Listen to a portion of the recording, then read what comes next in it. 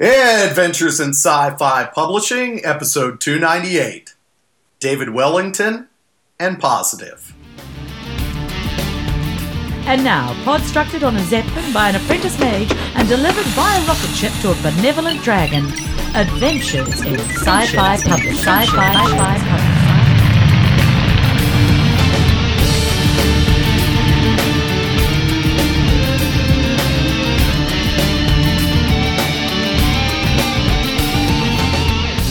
Welcome to Adventures in Sci-Fi Publishing, your podcast for science fiction and fantasy media.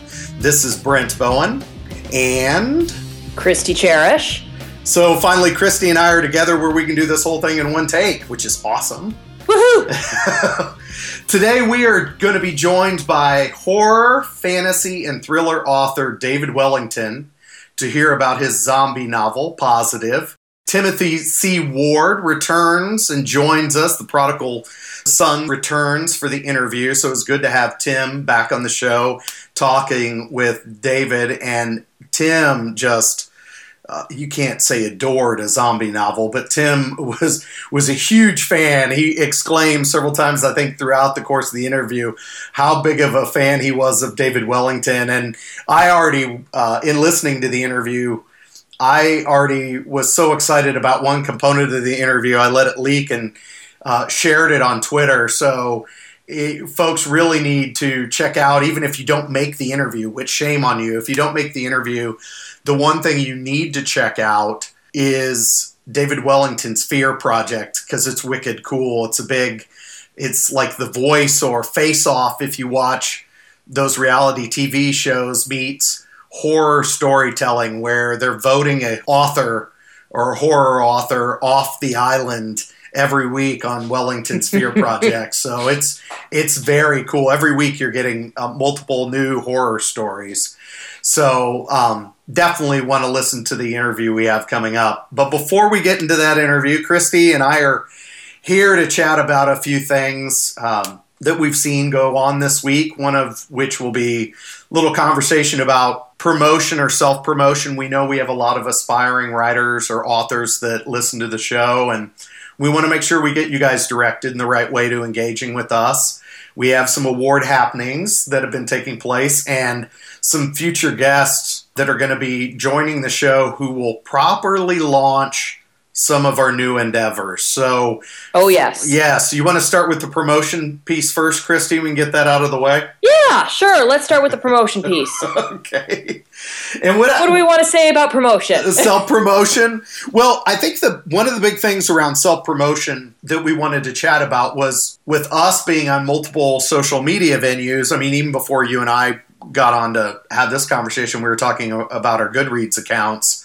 Yes. And some of our predecessors were really good about setting up some different venues to engage with us. You know, our Facebook page.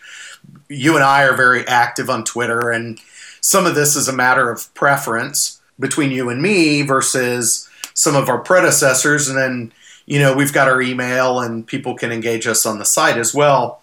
Oh, yeah. And one of the things I would tell people that if they're an aspire, because we saw some things happen this week on our Facebook page around, Robert Junker, who's a contributor to the site, does a weekly new releases list of books. And that weekly new releases list of books, if people aren't familiar, is indie or self-publishing friendly, as well as traditionally publisher friendly. And we had a situation this week where an individual, liked our Facebook page, and that's awesome. We want you to do that. And then saw our new release book list, and then jumped on and started leaving comments about, well, I've got a release as well.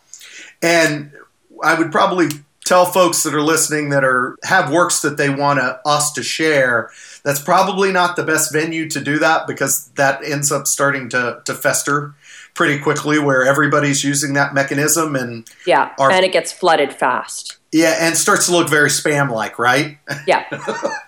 And in some respects can also start to hurt the algorithms with us and Facebook a little bit, which is not what we want.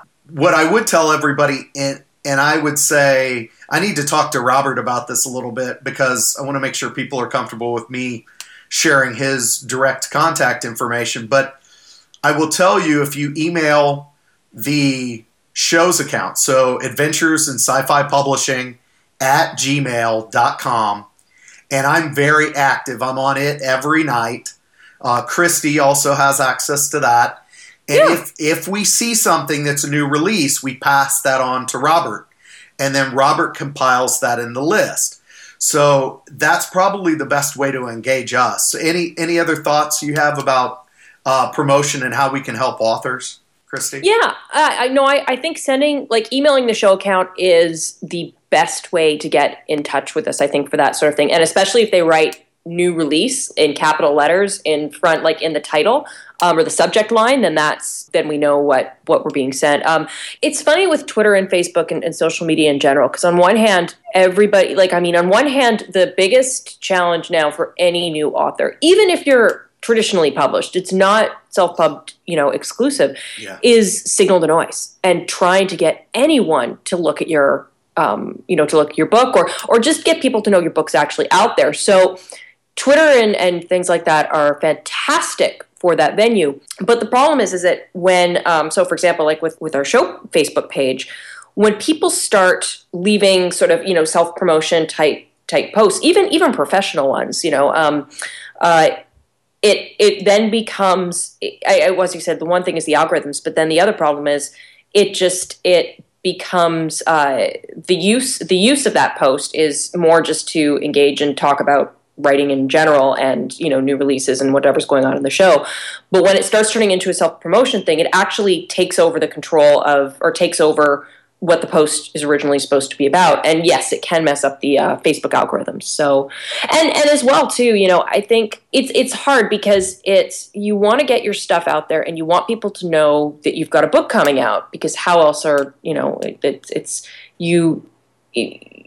hard to get, it's hard, you're trying to get traction. So, but it's funny, there's almost this thing that people will do in their mental, and I do this all the time. I'll be looking at something and there are certain kinds of posts that my brain turns off. And there's nothing inherently wrong with the post. There's nothing wrong with with what they've said. It's like, hey, I've got a book coming out, or I've got this new product, or, check out my indie game, but just my brain turns off. And I think it's this thing where a lot of people don't like to be sold something when they're necessarily looking on social media. So it's that funny line of, even if there's certain places where you're not looking to shop. And if something pops up that almost feels like a bit of an ad, I don't know, it just turns my brain off. Some of those kinds of posts almost do the book more damage than they do good, or can do more damage, because it's not where when people are looking at those posts, are not looking for about a book or something, or looking for necessarily to find a new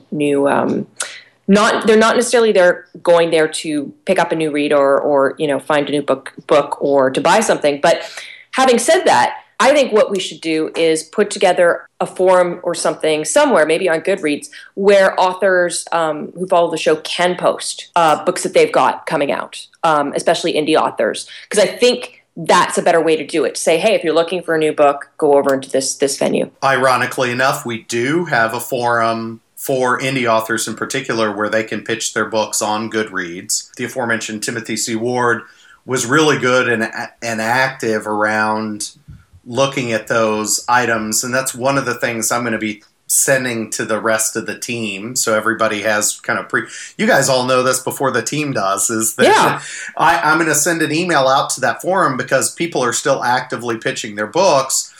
And as part of our process, as we get new books in via the email, I send those out weekly to essentially the review team to look at those, and they pick and choose what they want to read based on, most often, their personal preference. And that's where it's good to have diversity of the different reviewers on the team. But I will send them an email to make sure that they're hooked into the Goodreads platform and looking at that for indie authors. So if you're an indie author, don't despair. We will get that back re-engaged on the Goodreads site. That does exist, in fact, today. So still go ahead and continue your pitching there. Absolutely. The one thing I would say, too, about the Facebook, just so I'm clear about what I was saying, because I started this off from an indie or self-publishing standpoint, is actually the pitch around the book, or the promotion around the book, was from a book that came out from a big 5 publisher. Absolutely. So it's not an indie. It's totally not an indie thing. It's just books in general. It's like, I think it's something that gets attributed to the indie market, but no, it's like, Signal to Noise is affecting everybody now. It's like everybody just is trying to figure out, how do you get your book in front of somebody? Yeah, and even if you're going to do that, the one thing I'd recommend, so what I need to do, Christy, is I need to get my book put together quickly and get it sold. And then what you and I can do is a swap. So what I will do is I will find every book list that's out there, and I'll say, hey, you got a new release this week. Have you seen this book, Owl? And it's coming from me as opposed to coming from you. Yeah, there we go. So, see, it's not coming directly from the author, and then I'll give you my book, and then you can go. And then I'll do the same, yeah. Yes, little quid pro quo. So I would encourage, at the worst case scenario, everybody work on a buddy system. Yeah. Yeah, but totally, for authors out there listening to the show, definitely let us know. If you're indie and you've got a book coming out, don't be afraid to let us know on Goodreads, or let us know through the account website, because the indie market is big now. So we want to make sure all of our authors and all of our aspiring authors who are listening in we want to make sure that we get the right platform out there for people to talk about their books. If folks go and look at the weekly new release list, it expressly says in every single post, if you're an indie or self-published author, send us an email. We'll include you on the list. Yeah. We're not excluding anybody. Basically, those lists are made up of everybody who has gotten word to us in the right way. Yeah. That's essentially it. Any other thoughts on the self-promotion and how just best to get in touch with us? It's totally not that we don't want to hear from people. It's just trying to figure out how to get people's books, the information about people's books, out the best way. Yeah, and we're trying to turn some things around, too, from the standpoint of getting, you and me getting our bearing on the show and making sure that we're addressing things. And you and I have kind of different strengths and weaknesses from our predecessors, too. So some of those things that they set up, I'm like, whew, I'll be honest, I'm trying to figure this Goodreads thing out because I'm not on it all the time. So that's one thing where but I understand Twitter. I get Twitter. So I'm out on Twitter all the time. So it's a relative strength and weakness. So be patient with this, folks. If you're one of those individuals that put something on Goodreads, please, we ask for your patience in that regard. Well, another area where, boy, we didn't necessarily see some patience exhibited and was quite interesting this week was some additional Hugo Awards kerfuffle on File 770. And, yes. Yeah. Did you get a chance to finally go out and read that whole string? I read the part that was posted. So I read the bulk of the message. I didn't go into the comments. Okay. But I read the message. So the message is what was posted itself was not actually bad. I think it's just the concept of what was posted, and I guess issues of privacy. Yeah. And just so we give folks context, or everyone context here, is over at File 770, it was like May 2nd, I believe, Juliette Wade, who was at one point on the Sad Puppy slate, and then asked to have herself removed. And as you recall, when Christy and I interviewed Larry and Brad about the Sad Puppies effort, they had mentioned that we asked actually, about some individuals. We didn't ask by name, but we asked about this discussion of folks requesting that they have themselves removed from the slate. And one of those individuals came forward and shared Facebook messaging that had occurred. So Juliette Wade had shared Facebook messaging that had occurred between her and Brad Torgerson. And a lot of that had to do with, I think she shared that information feeling like there had been a lot of misunderstanding and confusion around what people knew about being on the slate and when they knew about being on the slate and how they were approached.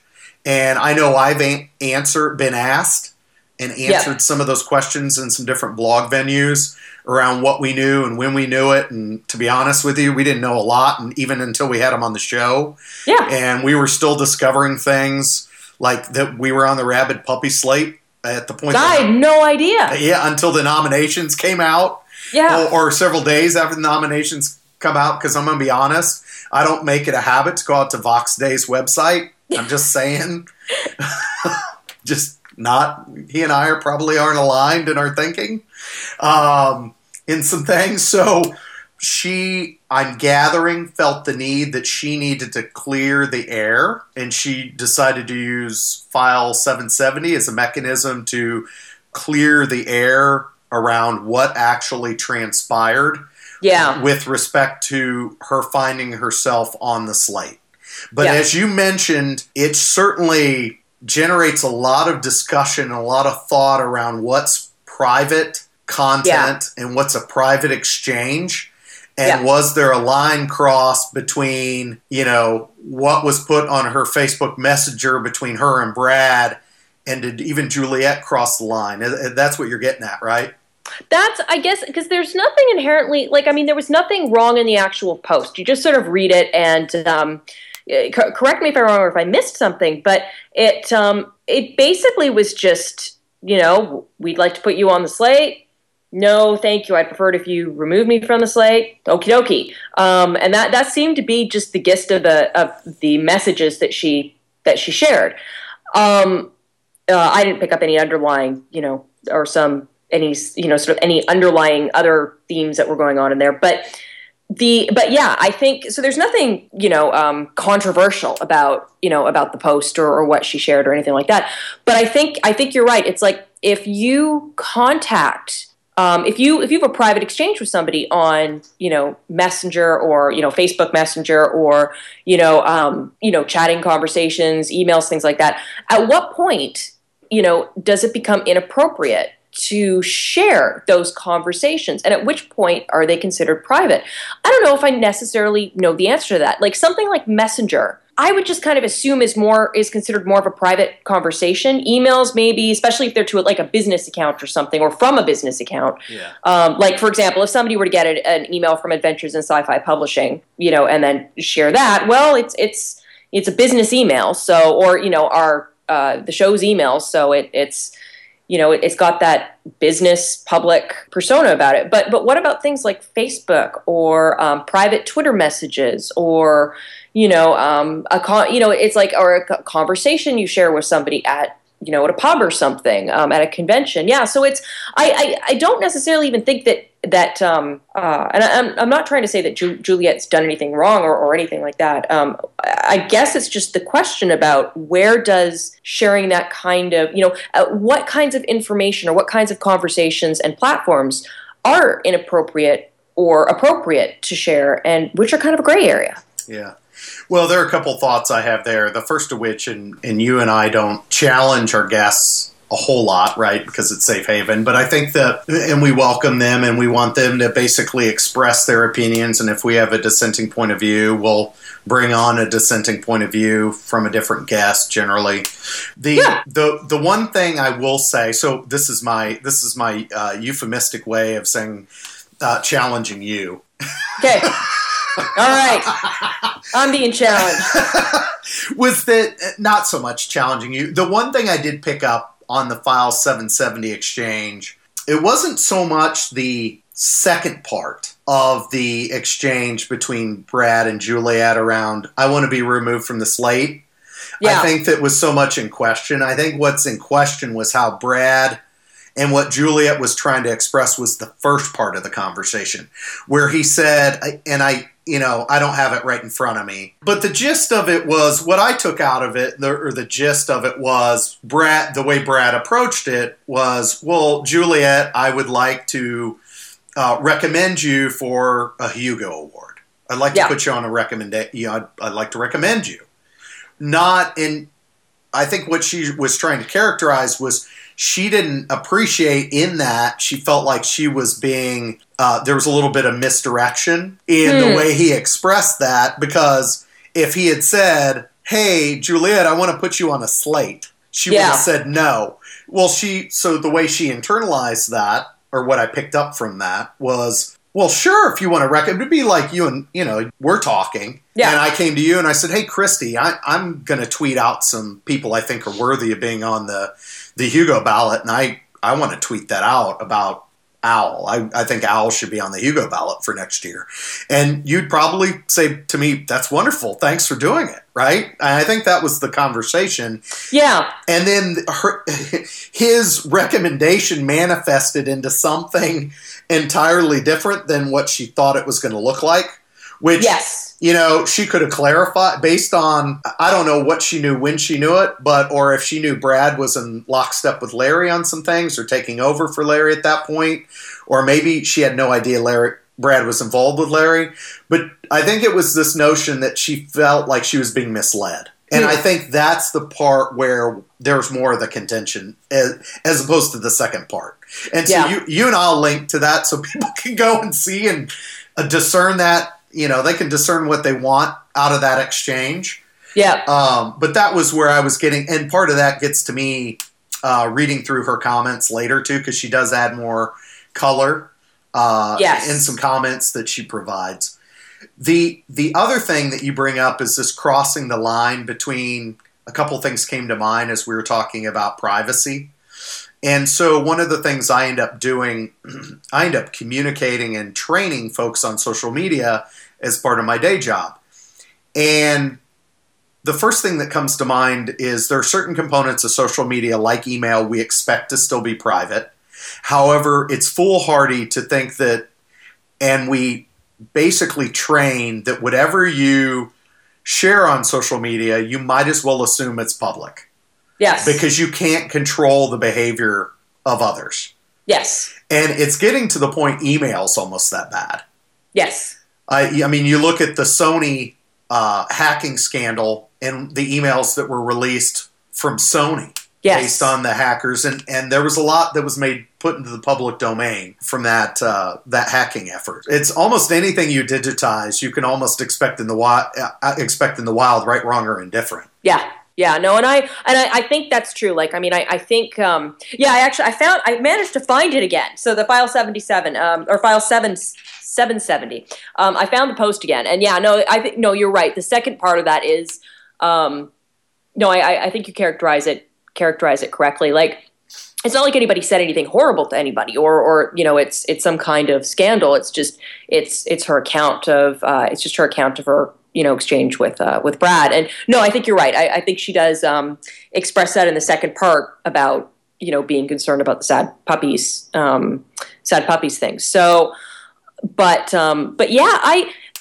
I guess it's almost, and I was at a reading last night, the Vancouver Public Library, and a few of us afterwards were talking, and social media comes up, and I sort of picked up my phone and I'm like, at this point, almost anything, if you're in public, you almost have to assume that you could be on camera. And I opened up, Periscope.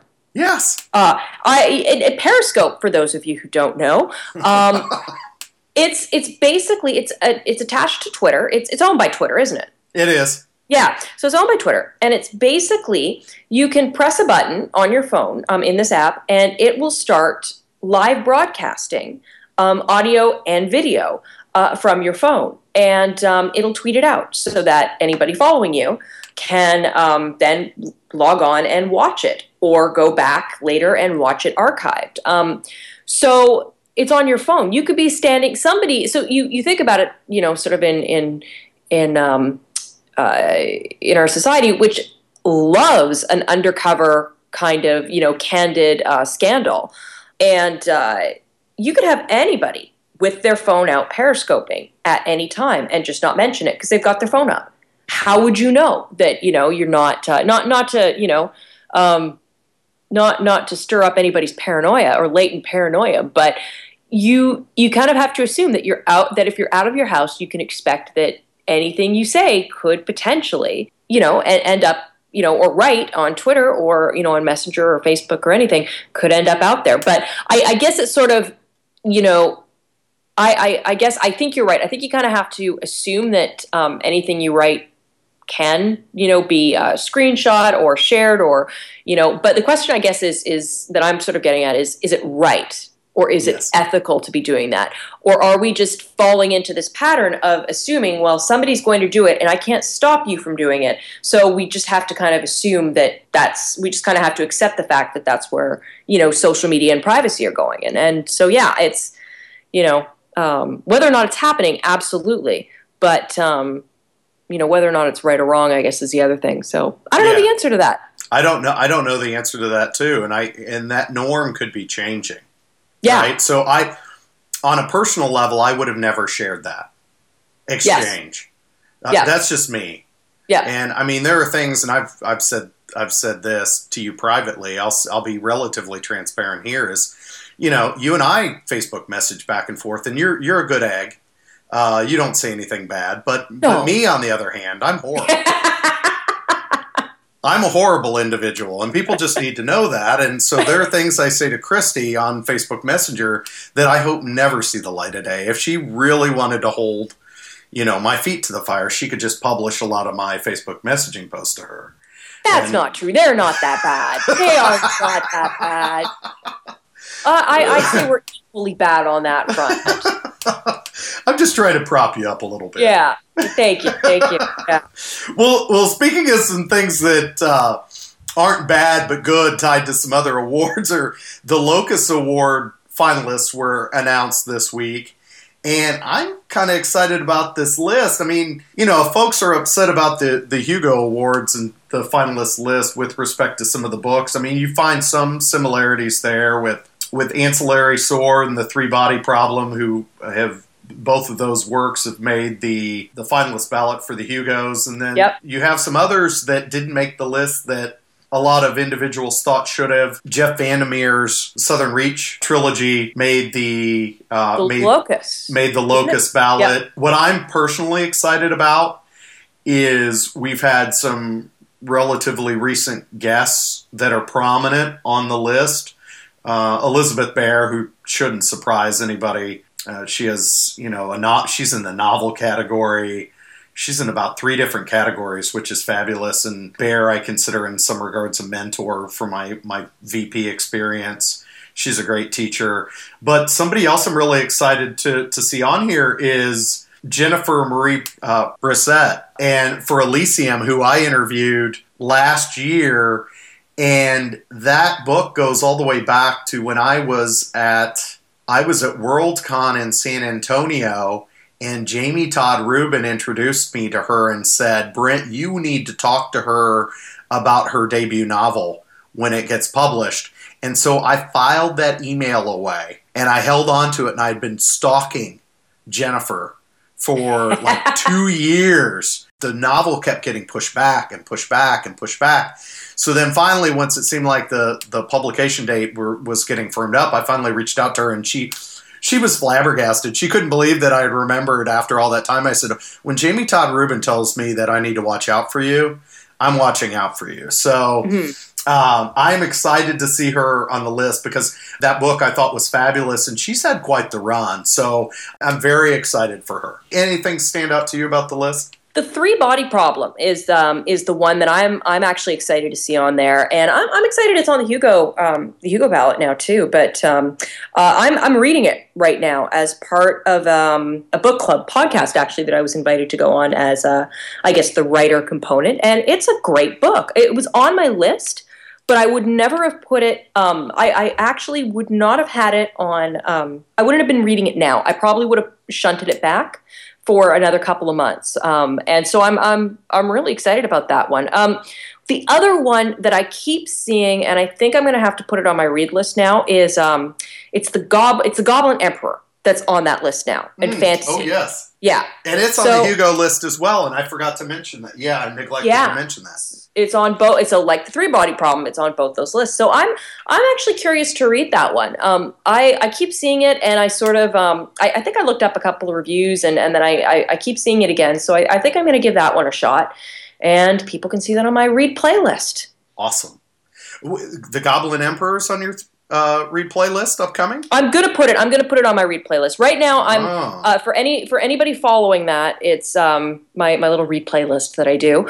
My attempt at weekly updates. I'm working through Patrick Rothfuss's or Rothfuss's. I probably pronounced it wrong, and I'm very sorry for all of his fans out there. But I'm reading The Name of the Wind, and I got a signed copy of that book at PAX last year. So because he's often at the Penny Arcade convention, and I also did manage to get tickets for this year as well. So and they sold out in about I think like 54 minutes. They were all gone. Yeah, like noon they were released and then they were gone. But Patrick Rothfuss is there every year and he signs books. So I've been reading The Name of the Wind. It is a really good book, but it's taking me a year to read it. And I don't know why. And so I'm trying to force myself to get this book read faster. I don't know if it's the type where because it's more of an epic fantasy or if it's just, the style of writing. It's good. I enjoy every single moment that I open up that book, but I tend to just read a chapter and then put it back down. So it's one of those weird oddities. I tend to be a person who devours books, and this is not one of those. I had maybe not quite the same experience with those books, although very similar. Maybe not quite that length of setting it down, but I had that same experience with the Night Circus, and the author's name's escaping me now. And yes, Aaron Morgenstern. Yeah, I've got it. I've got the library copy that I just took out on my coffee table. Yeah, Aaron Morgenstern. Yeah. I had the same experience with that book where the prose is done in such a style. I would relate it to certain meals that you would eat where you really just want to savor it. Yeah. And the prose is done in such a way that I just want to savor the story and savor the prose. Like I'm having such a good time like twirling the words in my brain that I don't want to finish the book. Yeah. And that's how I was with the Night Circus. I just didn't want that book to end. Just because I was enjoying just chewing on the words. It's like, you want me to chew each word 20 times before I swallow? I'm okay with that. I'm not quite as bad with Rothfuss's King Killers, right? Yeah. Books. I'm not quite as bad, but almost there. So I could understand how it's taking you some time to get through those, even if you're enjoying it. What's the other thing? Oh, the other new thing that happened to me, I got a library card, finally. My friend marched me into the Vancouver Downtown Public Library, and I now have a library card, and I'm taking out books, and this is awesome. I don't know why I didn't get a library card sooner because I read, like I tend to devour books. I think it was just, I didn't think they were going to give me one. Maybe it's the latent student in me from like grad school days where it's like, oh no, we don't give you people, library cards. You're up on campus or something. So, but no, it was really easy. They gave me the library card and it was awesome. The miracle. And now they give me books. And they give you books. Wonder what a wonderful place, the library. you crack me up. Yeah. Oh, so we're wrapping up too, aren't we? Is that all? Yeah. Is that all we have to share for tonight? No, we got one more. One more. So, you want it? Big news. Oh, you want to talk about something else? Yes. No, yes. We don't want to talk about that. Yes, we do. No, you don't. Yes. Oh. All right. Since you're so excited about it, you talk about it. All right. So, video games. As much as Brenton's making fun of me here, sort of hinting that I want to do more video game stuff on the show and, story in video games. And I want to talk about that kind of stuff. And so putting my money where my mouth is, I have been trying to arrange a pair of guests for the show and who, in my mind, are superstars in the video game writing world. They are two of the people behind the writing and editing of Mass Effect and Dragon Age, and they're going to be, they got the okay, we got the go-ahead, they are going to be coming on the show in the near future. Karen and Patrick Weeks. I am so excited about this. It's going to be awesome. We get to talk to them about Mass Effect and BioWare games and Dragon Age. And Patrick's also a writer as well. So he's got The Prophecy Con is the book that people have been seeing me reading and talking about on my Play Read list. And so he's the author of that as well. So we're going to be talking to them about writing in video games, but also crossover writing stuff. So, Patrick also, he's got his own series, but he's also done fiction, so novels for the Mass Effect universe. So I think it's grand time that we had these guys on the show. So they're coming up in the next few weeks, next month or so. Perfect foray into our desire to start exploring video games as stories. So, very appreciative. Even if I don't understand it, doesn't mean I'm not afraid. I'm not afraid of it. And it's fun to watch you squee like this. So it's.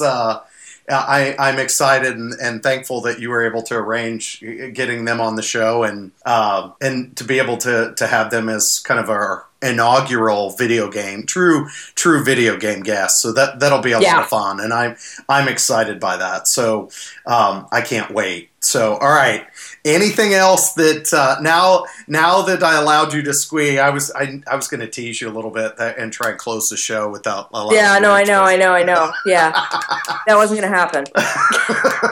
Anything else you want to share with everybody before we sign off? No, that's it. I'm ecstatic. My big update was the PAX. I'm very ecstatic. I'm going to PAX this year, and I managed to wrangle tickets.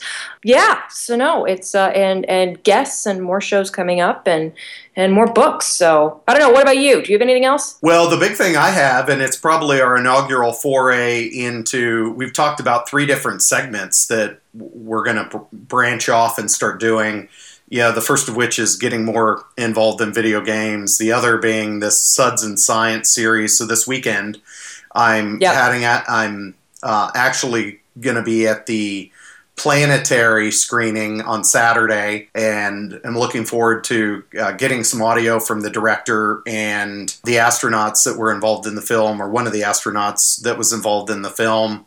And Hunter and I will give a recap of the documentary as part of that segment. But the other thing we're launching starting next Monday is another Northwest. Boy, we've been kind to the Northwest area of the United States, and it's Southwest in Canada is that region. We've had some guests on. We're having another Oregon, Washington author on with Tina Connolly is going to be on the show, and we're going to have a special guest host, a 13-year-old girl named Riley, who's a friend of the program, and she and I are going to interview Tina Connolly this next week about her YA novel Seriously Wicked that's awesome. That's receiving a lot of buzz. So Riley's crafted about 5 questions. I've been going back and forth with Tina, and Tina's ecstatic that she's having somebody that out of her target demographic, of which I am not. Yeah. But I'm a big fan of Tina's, and so. But Tina's excited to have somebody that's that's supposed to be a target reader of the book getting involved in the show and the program. So we're going to be speaking with her next Monday, and that'll be an upcoming show as well. So that'll be our first foray into the YA book club ideas that we've been kicking about. So I'm excited about it as well. Yeah. No, I think it's that's fantastic. I'm looking forward to listening to that show too. Yeah, our listeners, before you and I sign off, I think what folks need to know is, I think everybody on the team and around the show has been really energized, or most everyone's been really energized about what we've been doing. And at this point, I could tell you, without sharing all the names of who we'll have as guests upcoming, we're actually have shows booked through mid-July. Yeah. So there will be no shortage of content, and folks should expect a new show every week. So, well, with that, I think we're going to bid you adieu, and hope everybody takes care until next time. Have a great week, everybody.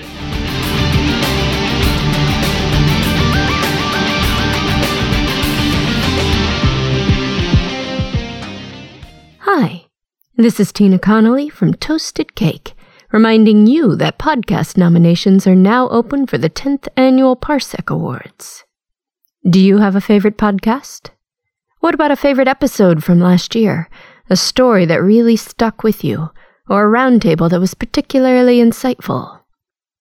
Well, you can bring a little joy into our humdrum lives by nominating your favorites from 2014. You have until May 31st, and the winners will be announced at DragonCon this September in Atlanta. Find all the details at parsecawards.com.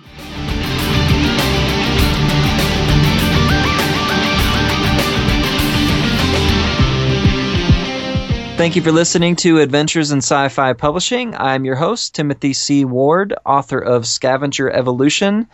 And, sometimes our listeners don't realize what goes on behind the recording aspect. Our guest today is incredibly gracious and patient. We have had some incredible technical difficulties. And so as you listen to this, just know that our guest is a great guy, and so we appreciate him. Our guest today is David Wellington, author of the new zombie epic Positive. Welcome, David. Hi, Timothy. Good to talk to you again. Yes. We should just go backwards from where we started, and oh boy. I have some insider info to David now that I've talked to him a few times. David's new zombie novel, Positive, is awesome. I am a huge zombie fan. I've read a lot. I've been bored by a lot. I've seen mediocre stuff. And this book was very refreshing. The pacing, even though it's almost 500 pages, kept me glued straight to the end. The character development is excellent, very subtle but profound.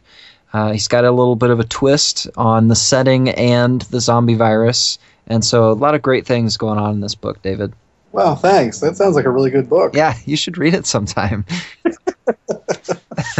I appreciate it. I'm really glad you liked it. I know a little bit about your background now. It sounds like you have the definitive answer to the argument of which is better, superheroes or zombies. Right, which is an argument that you and your friend had that I think most people probably haven't worried about too much. But we do have the definitive answer. Marvel Comics actually answered that with Marvel Zombies, which went on for years and years a while back. I was lucky enough to write one of the issues. I wrote the Iron Man issue for Marvel Zombies Return. And the answer of zombie versus superhero is zombified superhero. Once the superhero gets bitten by a zombie, all bets are off. I'm shocked to find out that what Nick Sharps and I argue about in our free time is not the biggest question that our country has to offer. So thank you for answering that. Maybe it was more than just Nick and I that were curious about that. So with zombie books, you've got people that have a stigma against zombies. They think they're boring. So I'd like to talk to you about those readers first. What do you think Positive has to offer for those type of readers? Well, people who think zombies are boring, I get it. I do. Zombies are boring. That's what they are. Zombies are lacking in all the human qualities that would make for a compelling character. They don't have inner lives. They don't have girlfriends. They don't have, children that they worry about. They don't have any desires except eating people. And that is very limiting for a writer. So any good zombie book is really going to be about the survivors. It's about the people who've survived the zombie apocalypse without being turned into zombies themselves, and how they survive, and if they survive. Give us a little bit of a background on the setting for your book and your main characters. Positive takes place 20 years after the outbreak of a zombie plague. It is a world that has been upended by this thing. Most of the population is dead. The few survivors live in these sort of walled cities. They've built walls out of cargo containers around the downtown areas of a given city. And the people who are inside those walls are doing okay. And our main character, Finn, is actually growing up in New York City that has been pretty much emptied out for 20 years. But he's doing okay. He's relatively safe there. There's food to eat. There's even a little bit of electrical power. Unfortunately, in this world, you can be infected by a zombie and not know it. You can get the zombie plague, and it can take 20 years for any symptoms to show up. You can have no symptoms at all, and then one day you just turn into a zombie and attack everybody around you. Obviously, people are scared of that, and they go to pretty drastic lengths to control it. So the name positive comes from the idea that if you are potentially infected, not just that you've been bitten by a zombie, but if you had any contact with someone who was bitten by a zombie, etc., they tattoo a plus sign on your left hand and they kick you out of civilization. So Finn thinks he's being sent to a medical camp in Ohio where he can stay there until he can prove that he's not going to turn into a zombie, which is harder than you might think. But he gets across the bridge into New Jersey and finds that the guy who was supposed to pick him up is dead and his car is on fire. So Finn has to survive the best he can in the wasteland outside of the cities, fending off zombies, dealing with gangs of looters and road pirates, like in Mad Max, and even a death cult, and just surviving the best he can. So Finn is a different kind of character. He's not the strongest physically at the beginning, and maybe even through to the end. What kind of is different from him than most heroes in books? I had an editor say something that I thought was hilarious, but also very true about Finn, which is that he has a superpower, which is decency. He's a good guy at heart. He grew up in a place where people still had a sort of a system of morality and values. He knows right from wrong. And when he's kicked out into this wasteland where those things don't really exist, he has to find ways to survive that don't totally compromise his humanity. And the book is really the story of him trying to hold on to what he believes in, what he thinks is right, in a world where that can get you killed. He meets a very interesting character, Kylie. She was one of my favorites in the book. I loved her character arc. Introduce us to her. Kylie it was a really difficult character for me to write because she has a very, very ugly backstory. Kylie is also one of these positives. She may have been infected, nobody knows. But she kind of comes to a sticky situation very early on after she's kicked out of society. She is kidnapped by a bunch of looters, and I apologize for this term, but it's the only way to describe it. She's turned into a sex slave. She is sold into the harem of a looter, bandit king kind of guy, and spends her life in the wasteland working for this man. It's not a good life, and her response has been to cut off all of her emotions. She will not allow herself to feel anything because the only thing she's going to feel is pain. So at the start of the book, she is essentially a zombie. She doesn't have the virus necessarily, but she has no human warmth, no, connection to anyone. She just sort of wanders through life doing what she's told. And over the course of the book, that changes, and she starts to come back to life a little bit. And it was really heartbreaking for me to write those early chapters because I knew what she was going to become. And I loved this character. I love all my characters. But her, I just felt so much for, and it was really a struggle to write those chapters. One thing that I love about your style, and it looks like you're doing the same thing is it Plague Zone? Is that one of your books? Yeah, that's an online-only book. You can download it from Amazon as a Kindle book.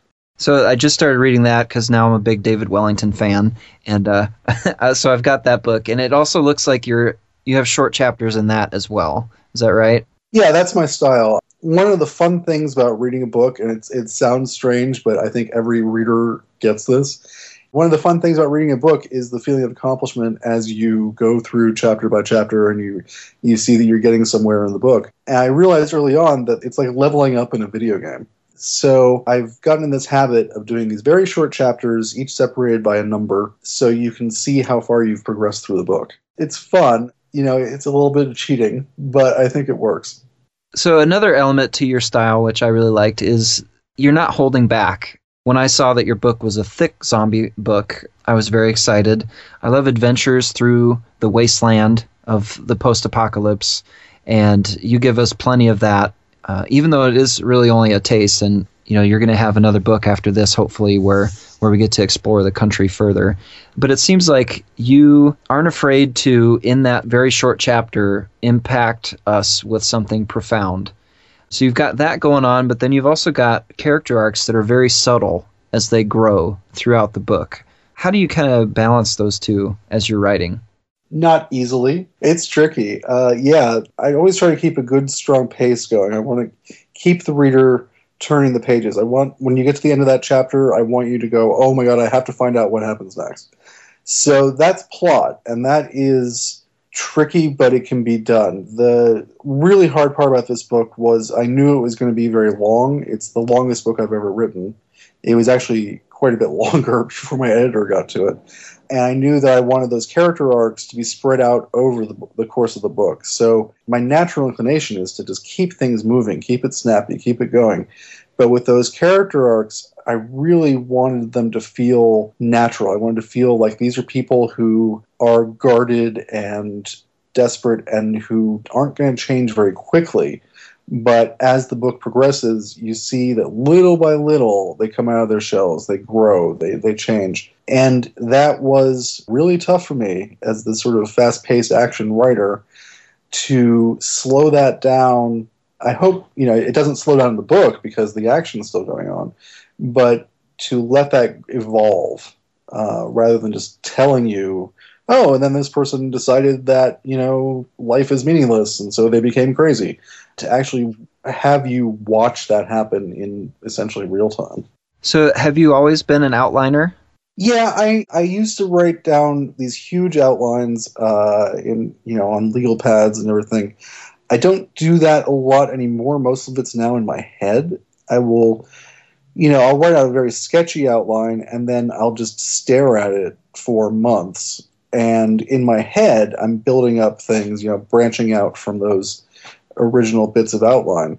But yeah, I couldn't show my work if I had to. I'd have a couple pages of chicken scratch and nobody would be able to understand it.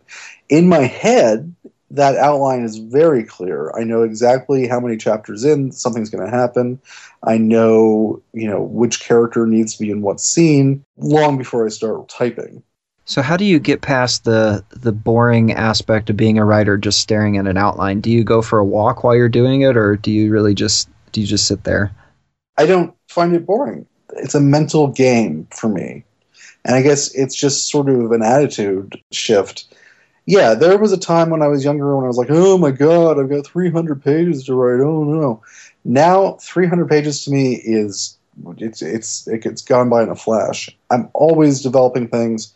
The people in my life have gotten used to the fact that sometimes I'll just stare off into space in the middle of a conversation or at dinner or something because I'm outlining in my head. I want every page of the book to have something cool on it. I want every chapter to be advancing the plot. And so it's not boring to me. It's a constant work that I just get so engaged with. And I often get lost in it. Boring may not be the best word. What I meant, I don't have that kind of self-discipline, I think is what I'm saying. I've had to use a timer to make sure that I'm not going off and doing other things while I'm trying to do my writing. So maybe it just means you have really good focus. Maybe your way is better. I don't know. No. I don't have a lot of distractions in my life. I don't have kids. I don't have, a day job to do. So I can just spend entire days thinking about a page of a book. I know most people that's just not possible. And I talk to so many people who want to write a book and they just say they don't have time. And I get it. Life is full of distractions. Timothy, you've written a novel, you know what it takes. You force yourself sometimes. You make yourself do it. Yeah. You like to do a lot of research for your novels before you start writing. What are some interesting aspects of research that you did for Positive that we didn't actually get to read in the book? The whole virology, the epidemiology, the whatever you want to call it, of the zombie disease is very well fleshed out in my head. It is a prion disease, which is the organism that is responsible for mad cow disease. In humans, it is called Creutzfeldt-Jakob disease, and it is nasty. It is this thing that gets in your head, and it drills little holes in your brain. Lots and lots and lots of little tiny holes over time. And it can be in your head for 20 years and you never know it, but bits of you are being eaten away by this thing all the time. That is scary. That is some scary stuff. And I really wanted to put that in the book. It doesn't work in the book. The people in the book don't know anything about that. They've been living with it for 20 years, but so much knowledge has been lost in the sort of apocalypse that they don't know what a prion is. They barely understand the concept of a virus. So Finn and the other characters in the book never use the word prion.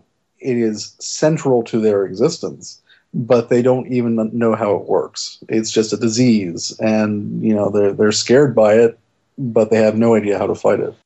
Have you researched what would happen to society after a zombie apocalypse were to happen? How long things? Because this book takes place 20 years after the zombie apocalypse.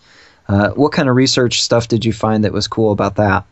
That sort of thing is fascinating to me, and I could read about it all day. Oh my goodness. So my first published book was a zombie book. It was called Monster Island, and I wrote 2 sequels to it, Monster Nation and Monster Planet. Shortly after I finished writing Monster Planet, a really wonderful book came out called The World Without Us by Alan Wiseman.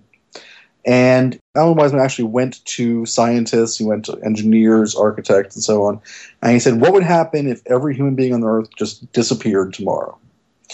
And it turns out I got almost everything wrong. But it was fascinating. It was just so fascinating to learn about this. In my first book, the survivors hide in the subway tunnels underneath New York City. And I thought that was a great place to hide. You're safe from the zombies down there. Nope. It turns out that if people just disappeared, or if we stopped maintaining the subway system, in 2 days it would flood with seawater. In 2 days, the whole subway system of New York City would just be gone. What is even more interesting to me is the stuff that lasts. It's fascinating to learn that, say, a big suspension bridge, in the book I assumed it would just collapse if it wasn't constantly maintained. That's not true. The supports and the cables and everything would last quite a long time, maybe even 100 years. It's the concrete roadway of the bridge that would collapse. So the road would just fall into the water, but you'd still have these giant spans of suspension cables standing upright. The funniest, perhaps, thing for me was learning how long different materials last. Steel buildings will not last very long if they're not constantly maintained, maybe a decade or 2.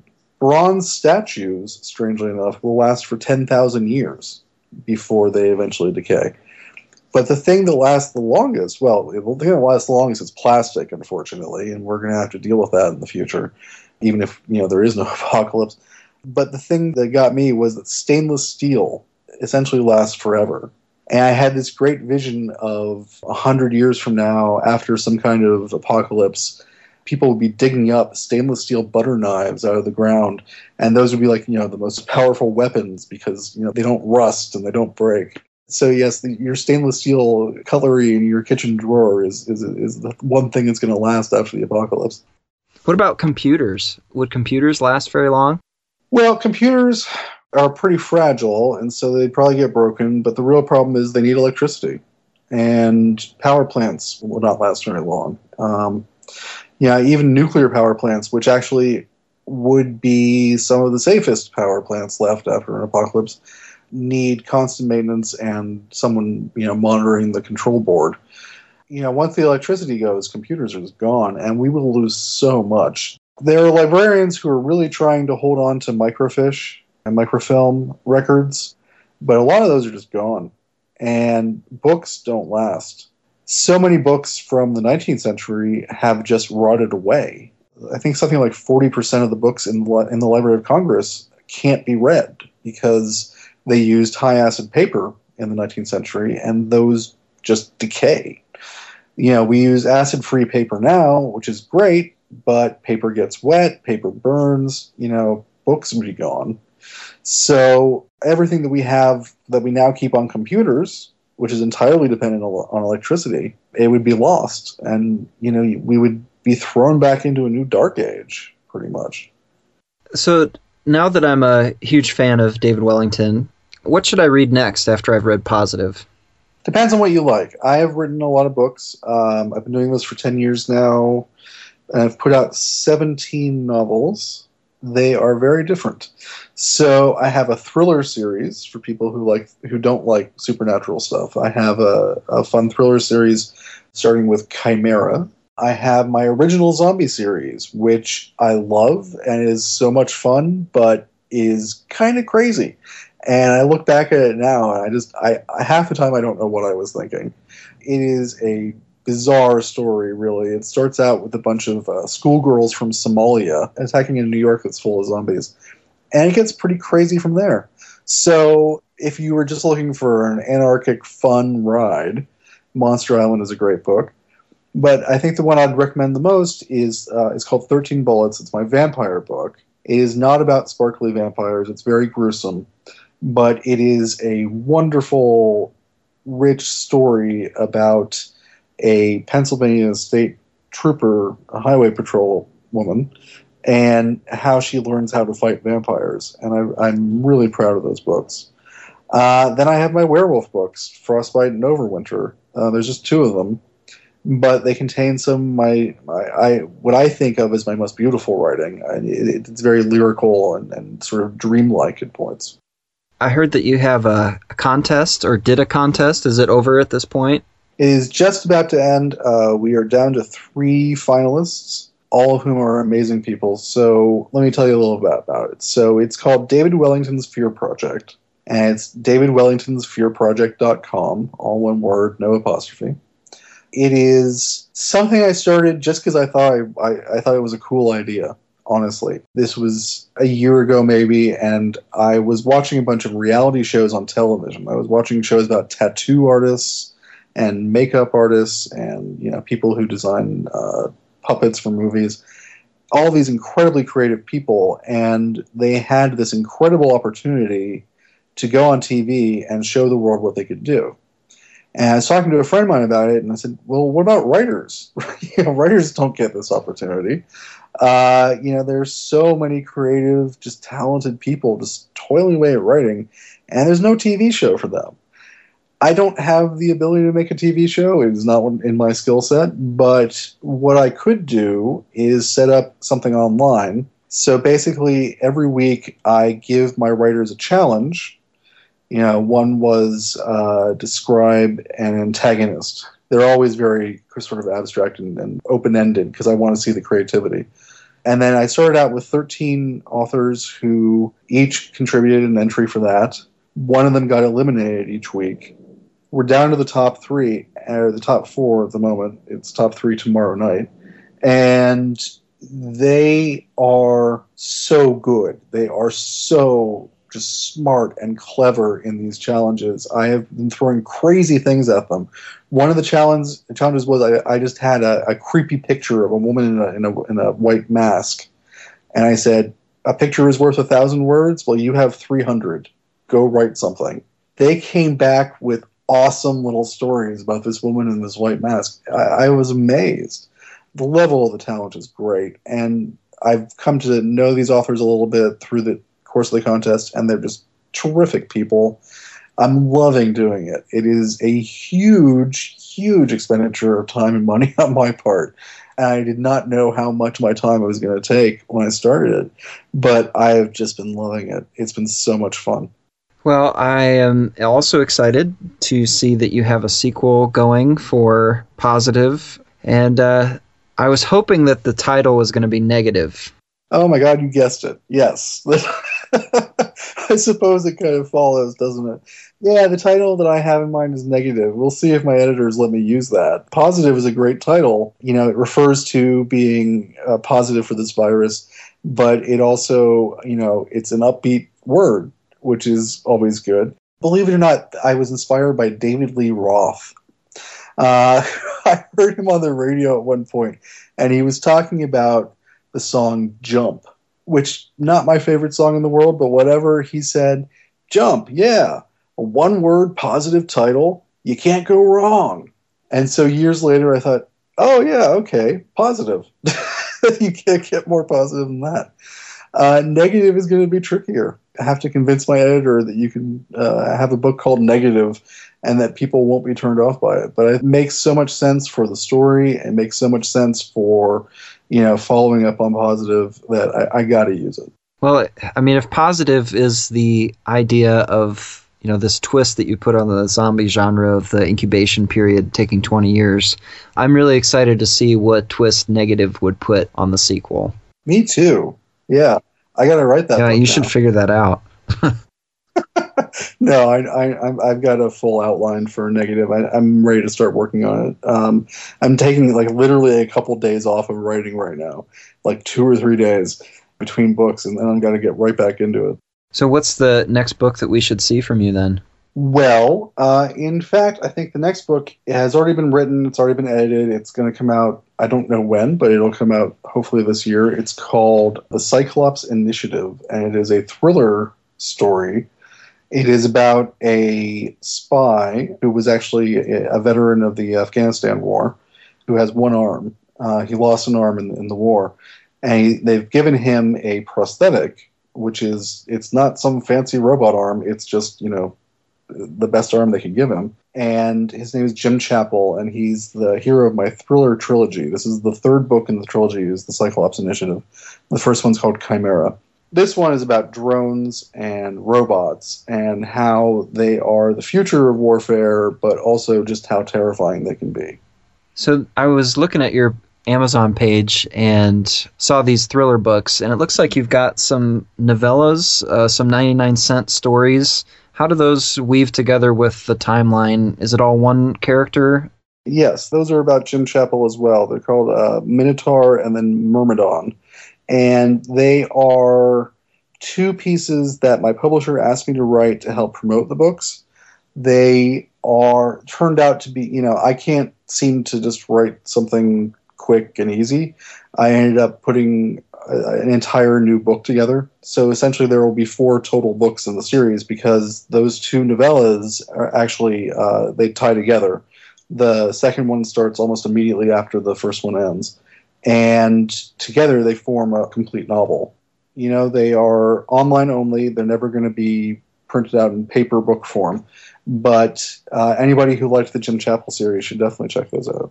So they are side by side? How does the timeline work? They would have to take place after the first book, Chimera, but before the second book, which is called The Hydra Protocol. Has your editor said that you need to have them released by a certain time to kind of keep the flow going?